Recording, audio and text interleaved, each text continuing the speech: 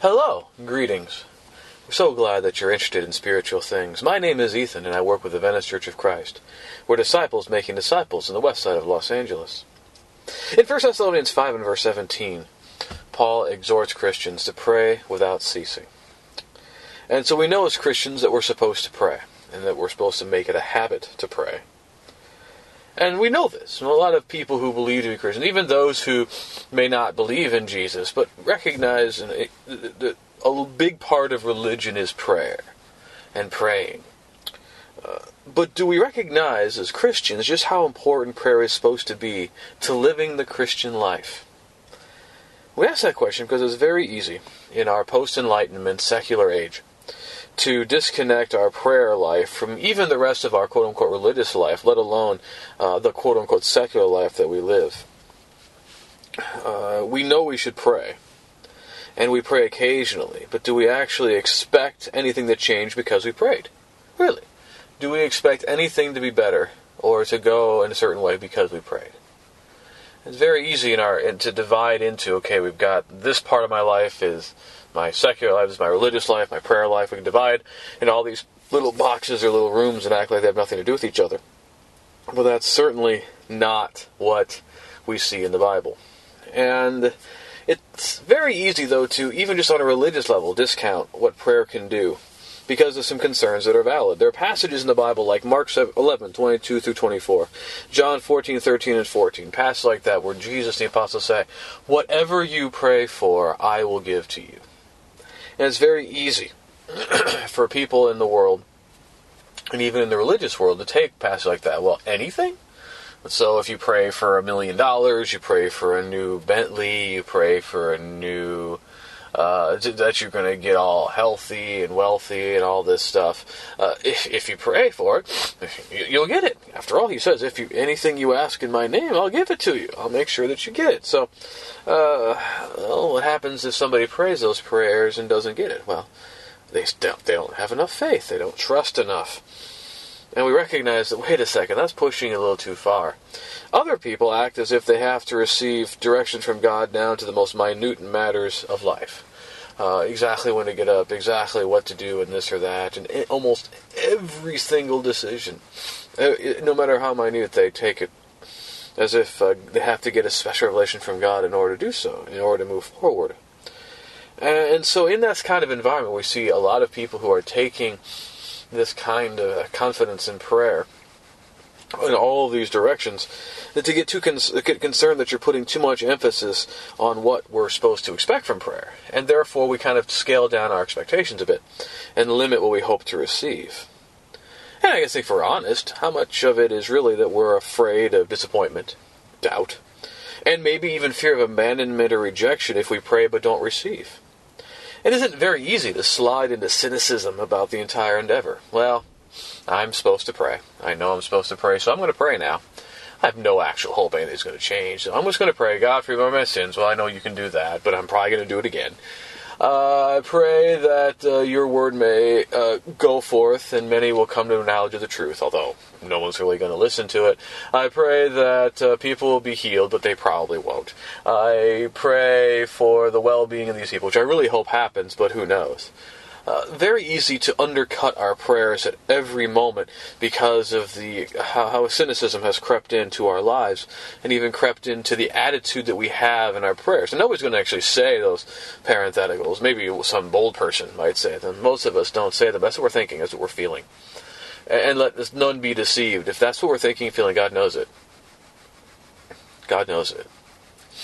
And is that really praying in faith when we have those doubts, those moments of cynicism and fear? Now, there are concerns. And we suffer the disconnects. But we should consider from Scripture the connections between prayer and the Christian life. We should look at how first God has made and continues to sustain the world, the things that He's done for us, and how that's supposed to frame our prayer lives. And then we can look at the promises and some fulfillments of the promises that God has made for His people and how that might actually relate to us in our prayers. And we might just find out that there is a lot more going on with our prayer lives than we might have imagined. The first major challenge in prayer is to put our trust in God, that He is out there, and that he is listening. Well, everybody thinks, well, that should be self-evident. Well, it should be self-evident, but it's not, because we live in this post-Enlightenment world. Keep knocking the Enlightenment, because the Enlightenment enshrined the idea of knowledge. And so many people who even would believe in God in the Enlightenment really believed in deistic God, or deist God. And in deism, God set everything in motion. God created everything, but then allows natural forces to do their thing.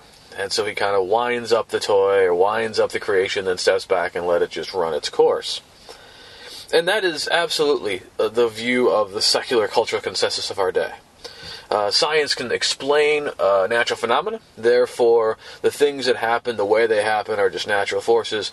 Maybe all of those phenomena are as a result of the action of an intelligent divine being, but he just set it all up and just kind of let it all go. And so everything that happens is just natural phenomena. The reason that something happens to you and not somebody else is just chance. The reason that it's raining or not raining is cyclical weather patterns. Everything has some kind of natural cause, as if the natural functioning is all that they're concerned about. And if that's the case, then there's no real point in prayer. Because if the deist God exists, you can cry out to him all day long, but he's already set everything in motion. And he's not going to come and intervene to change anything, because it's all set in motion. It's just natural phenomena running out the string until the box stops being wound, apparently. Now, it's very important to recognize that the deist view of God has always been, continues to be, and always will be completely different and at variance with the presentation of who God is in Scripture. And again, it's very difficult to talk about the nature of the divine, because he is so higher than we are, and we're told only certain things. But in Acts 17, 24 through 28, that the God who made the world and everything in it, being Lord of heaven and earth, does not live in temples made by man, nor is he served by human hands as though he needed anything, since he himself gives to all mankind life and breath and everything. And he made from one man every nation of mankind to live on all the face of the earth, having determined allotted periods and the boundaries of their dwelling place, that they should seek God in the hope that they might file their way toward him and find him. For he is actually not far from each one of us. For in him we live and move and have our being, as even some of your own poets have said, for we are indeed his offspring. It's a point there that in him we live and move and have our being. That God is other in so many ways, but in a very fundamental and real sense, we exist in God. In Colossians 1, 16 and 17, Paul says, for by him, Jesus, all things were created, in heaven and on earth, visible and invisible, whether thrones or dominions or rulers or authorities. All things were created through him and for him, and he is before all things, and in him all things hold together. All things hold together. That's a present tense. Paul's talking about that as a present reality. It's not something out there to happen. It's going on right now. And the Hebrew author, in Hebrews 1 and verse 3, also about Jesus, that he is the exact radiance of the glory of God and the exact imprint of his nature, and he upholds the universe by the word of his power. Upholds the universe by the word of his power, that he sustains it. And again, that's present tense. It's a true present thing today. And so in these passages, the New Testament makes it abundantly clear that the view of God is not, well, he just set the creation in motion and let it go. No, he continually sustains the creation. The creation continues to exist because he wills it, because he upholds it, because he sustains it. If at any moment he no longer wills to uphold, sustain it, it will be gone. It will end. It will meet its. It cannot continue. God can't just roll it up, or just spin up the wheel and let it go. He's got to continue to sustain it for it to keep going. So this means that even what we call natural processes, even if they happen in a way that we can explain from start to finish in terms of natural phenomena, the reason even that the natural phenomena happens that way is the power of God. The reason that it works consistently and we can even expect a certain result. All the weather forecasting, all of the physiological things we take for granted are because God sustains it and wills it to be. And we have never known a time or an opportunity where, what would happen if God no longer willed it to be? We would not understand, we would not know, because if that were to happen, we have no idea what kind of chaos might be introduced into the creation. We can't know, because at no point, as long as we've known it, has that ever been the case. So, God's power, God's loyalty to covenant and faithfulness is what keeps everything going. Therefore, we can have confidence in our prayer life. Because if we continue to exist because God sustains the creation, if He continues to sustain it and uphold it, He is active in it. If He's active in it, if we cry out to Him, He can actively do something about it. If we don't believe that God is going to be able or willing to do anything about what we're praying about, there's no point in it. We must believe in God's active, continual presence and activity in the creation to be willing to pray for it to take place. And we see in Matthew 18, Romans 12, Ephesians 6, and other places, Luke 18, where things like this are discussed. But it's not even just about the continued sustenance of God and therefore His natural phenomena.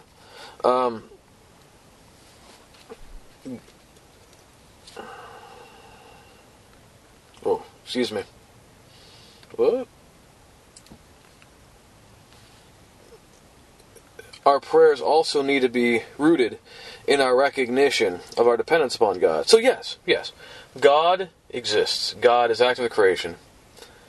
But prayer is especially rooted in the fact that not only are these things true, but that He actually has given us everything we have, and therefore there's nothing that we have that came from our own strength. It all ultimately comes from God, and therefore, without God, we are nothing. And so why wouldn't we put our trust in Him in prayer? And that's the implication of Colossians 1:16-17. He upholds all things by His power, in Hebrews 1:3. And all things exist for Him. For Him, all things exist and consist. So, without Jesus, there is nothing. Absolutely nothing. In Genesis 1 and 2, we see that the creation is made by God, and we are given dominion over it. So it's a gift. In Romans 5:6-11, that God commends His love for us, and that while we were sinners, Christ died for the ungodly. And Ephesians 1:3, that He has given us all spiritual blessings in Christ. And in Romans 8 and verse 15, we are given the adoption as sons through Christ to have the ability to communicate with God as Father, and to have hope for the share of the inheritance. And in Romans 8:31-39, that God has justified and will not condemn those in Christ. And that if He has given us of His Son, will He not also in Him give us all things? That nothing can separate us from the love of God in Christ. And in these things we emphasize our unworthiness. So many times. We did not deserve to be created. We did not deserve to enjoy the spiritual blessings that God has given us. And we are to be eternally grateful and thankful to Him. And that's true. Very important. Well and good. But we should not look past the substance of the promises. God did not spare His own Son. Will He not with Him give us all things? If we pray to Him, will He not hear and act? Can we not trust in that promise, since God has proven faithful time and time again to His people? Psalm 136. For His steadfast love endures forever. His chesed, His covenant loyalty endures forever. In 1 Corinthians 13, God is faithful. Talking about the fact that He will not tempt us beyond what we are able. But God is faithful. And so we have every reason to put our trust in God, because He has brought us this far by His grace. We are who we are and have what we have by His grace. And whatever we're going through, we can entrust to Him. And so we can see that whether we are trusting that God is in His order to seek Him, in Hebrews 11 verse 6, is made evident through our prayers. Do we pray in faith so that as to believe that God is capable and willing to take care of His purposes and advance His purposes through us? Do we pray as if that's the truth and that's the case? Or not? Or do we have doubts about those things? And what does James tell us in James 4-6 about those who pray in doubt? That we should not expect to receive anything from God as double-minded persons. Let's take a question. Okay. So we grant, God is. God sustains us. God has given us all that we have. Therefore, it is right and meet to trust in God. What should we pray for then? What do we have a right to expect to happen when we pray?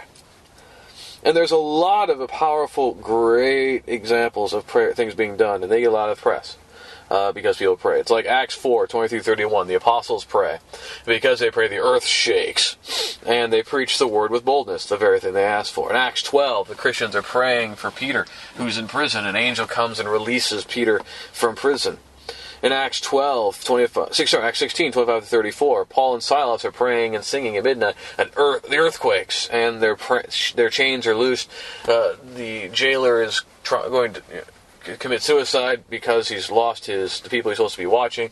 Paul cries out for him not to do that, and because of that, the jailer and his family receive the news of salvation and become obedient. In 2 Peter 3, 9 through 13, when Peter talks about the day of the Lord that's coming, a great destruction, and he asks, what kind of people ought you to be in holiness, hastening the coming of the day of judgment. Hastening in our prayers, hastening in our conduct. That's powerful. The idea that through what we're trying to do, what we pray for, the day of judgment may come faster. But even so, there are lots of other examples, commands and exhortations about prayer, that we would consider a lot more banal, about everyday matters, things that we would almost take for granted and overlook. In Matthew 6, 9 through 13, what is the Lord's Prayer?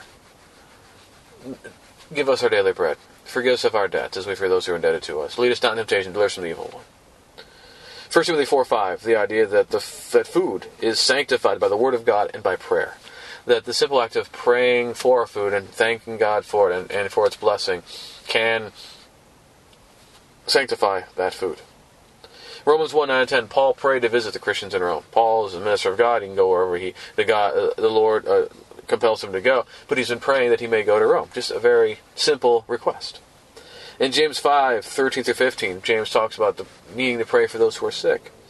1 John 1 and verse 2, 3 John 1 and verse 2, John prays for Gaius and those who are with him for their physical welfare as it goes with their soul. And of course, so many of the prayers in the New Testament are about the growth in the faith and the promotion of the gospel. In 2 Corinthians 13, 7 and 9, Paul prays that the Corinthians may be mature and not do evil. Philippians 1, 9 and Colossians 1, 3 and 9, Paul prays for Christians to abound in love, to be filled with knowledge of God and Christ. Colossians 4, 3, 1 Thessalonians 5, 25, 2 Thessalonians 3 and verse 1. In these passages, Paul's requesting prayer for himself and the advancements of God's purposes through him. And similarly in Colossians 4, 2, 1 Peter 4, 7, he's exhorting Christians to continue steadfastly in prayer and to be sober unto prayer. In 1 Thessalonians 3 and verse 10, Paul prays that he might see the Thessalonians so as to complete what is lacking in their faith. In Jude 1 and verse 20, the exhortation is given to pray in the Holy Spirit to build up in faith, to keep themselves in the love of God. So it's very interesting to see that, sure, according to Hebrews 2, 3 through 4, the Holy Spirit is allowing the apostles to work all of these miracles and to do all these signs and wonders to establish the authority of the Word in a way that is no longer necessary, and therefore we should not expect now. But we can see that just as the apostles and early Christians depended upon God in prayer for far more, including just the general banal realities of life, food and drink, and where to, praying they may go to visit some people, about the promotion of the gospel, there are still plenty of reasons for prayer and to depend upon God in prayer. And this leads us to a very instructive example in Ephesians 3, 14 through 21. For this reason I bow my knees before the Father, from whom every family in heaven and on earth is named, that according to the riches of his glory he may grant you to be strengthened with power through his Spirit in your inner being, so that Christ may dwell in your hearts through faith, that you, being rooted and grounded in love, may have the strength to comprehend with all the saints what is the breadth and length and height and depth, and to know the love of Christ that surpasses knowledge, that you may be filled with all the fullness of God. Now to him who is able to do far more abundantly than all that we ask or think, according to the power at work within us, to him be glory in the church and in Christ Jesus throughout all generations, forever and ever. Amen. So, Paul is praying here to the Father in verse 14.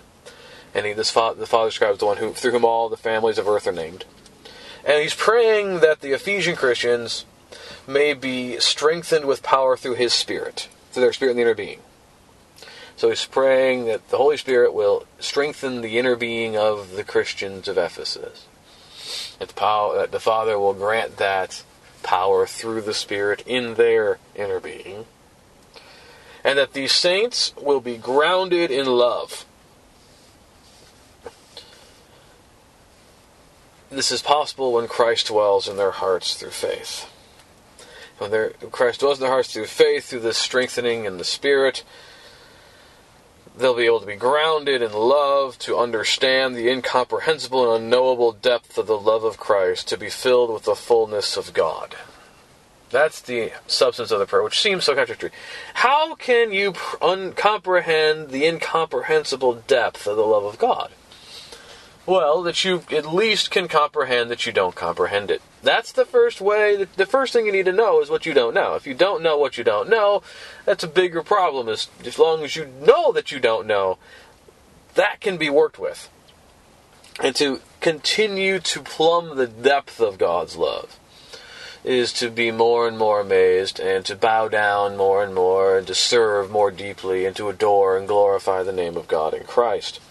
And notice the emphasis here, that the power through the Spirit in the inner being, that Christ may dwell in your hearts through faith, so that you be filled with the fullness of God. And a lot of people will try to parse all this out, but you've got the presence of God in the Spirit, which means that the Father dwells in you, the Son dwells in you, the Spirit is present with you. That you are abiding with God. You can tie this to John 17. That we are one with God, and we are in Christ. It's also interesting to see the doxology. Doxology is a statement of praise. Doxos, glory, logos, word. So it's a word of praise. To Him who is able to do far more abundantly than we can ask or think, according to the power at work within us. To Him be glory in the church and in Christ Jesus throughout all generations, forever and ever. Amen. So he's declaring something about the Father.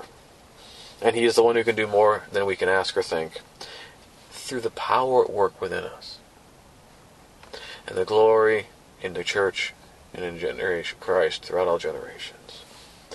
So from this prayer we see many things. We see that our source of strength is God.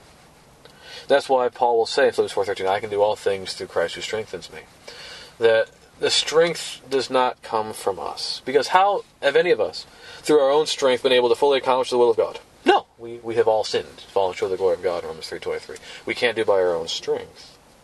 If the practice of Christianity were, on a daily basis, were left to our own strength alone, how effective would that be against temptation and promotion of righteousness? Not very. When we're in Christ, it does not mean automatically the struggle gets any easier. Satan is still like a roaring lion seeking me to devour, 1 Peter 5:8. That hasn't changed. Instead, from Jesus constantly being in prayer, to the apostles' devotion to prayer, to the prayers of the saints as incense and revelation, we can see that Christians were constantly in prayer, not just to say what they needed to say to God, which God already knew, but to be empowered to live the life that God would have them to live for His glory and honor. You can see examples that we said in Luke 6:12, Acts 6:4, Revelation 8:4. Because the whole reason we exist, after all, is God's provision and strength. In Genesis 1, we've seen that God's provision and strength is what to hold the universe, and upholds the creation in Colossians 1 and Hebrews 1. So if that's the case, how could we live without God's provision and strength? Even if we think it's our own strength, ultimately it comes from God's creation within us.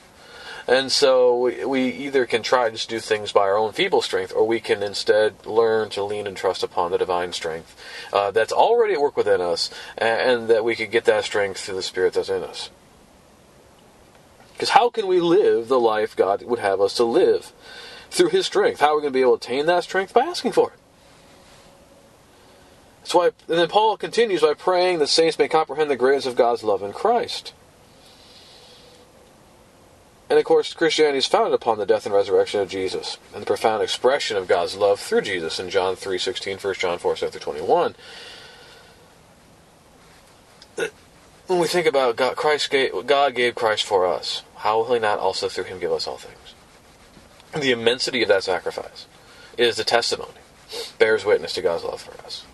And it forces us, anytime we have doubts about God's love for us, to get back to that issue. If that was really true, if God was really willing to abandon us now, forsake us now, why would He have given Jesus? And every time I go back to that, we get that assurance of faith that if God gave us Jesus, He's not just going to say, okay, here's Jesus' sacrifice, here's the hope of the resurrection, here's the Bible, okay, you're good. That's not the way it's going to work, because that hasn't worked. It hasn't worked, and it's never going to work. It's not that the Bible is insufficient for its purposes. It's not that Jesus is insufficient for his purposes. We are weak and we need constant strength, and we cannot depend upon our own strength alone if we're going to do this. It hasn't worked before Jesus. It's not going to work in Jesus. It's only going to work when we understand how powerful God is, how much God loves us, the depth of that love, so that we put our trust in him and stop trying to do it on our own. Just love of God and from God is fundamental and basic to the life of the Christian in 1 Corinthians 13. And it's not for nothing that Paul glorifies God as the one who can do more than we can ask or think through the power at work within us. In verses 20-21. As the heavens are higher than the earth, Isaiah says in Isaiah 55:8-9, so are God's ways higher than our ways and his thoughts than our thoughts. We can't even begin to think about what God has in mind for us. And yet he's able to do fantastically more than we can even begin to think. And he wants to work powerfully through us. Right? Or does he? Because it's been very easy to fall into Christian deism. That God has worked through his people until the end of the first century and now has left us on our own against natural forces. We can pray. He may even answer through providence. He may decide to work through his own power, a miracle, but there's no power of God working through us in this kind of view. But Paul's prayer here in Ephesians 3 shows the problems with that view. Because it's not just for the Ephesian Christians he prays this, but in verse 18, that all of the saints, with all the saints, to know the breadth and length and height and depth, to the love of Christ that surpasses knowledge. And furthermore, that the one who is able to do these things should get glory not just in the present, but throughout all generations in the church. And in verses 10 and 11 of that same chapter, not long earlier, he talked about the eternal plan that God had established in Jesus Christ, manifest in the church. In light of all of these discussions that, yes, even though it's being written to a certain group of people at a certain time, certainly show that God's purposes involved in this discussion are eternal. How can we limit or restrict what Paul is praying to the first century only? We can't. That God empowers a Christian life when we pray. And that we can only be sustained through God's provision and strength. That's true physically, it's true spiritually. That we need to depend upon God constantly for all things, and we do that in prayer. We must pray and believe God hears and will provide in James 1:5-8. If we pray in doubt, we're not going to get what we ask for because we're not praying sincerely. Do we know how? No. We may only see it upon reflection of how God has sustained us as we look in the backwards in time, but God does hear and God does provide. Do we believe, as James says in James 5:16, the prayer of the righteous man has great power and it's working? That can only be true if God heeds prayer and is active in the creation, if the righteous person is depending upon God in prayer.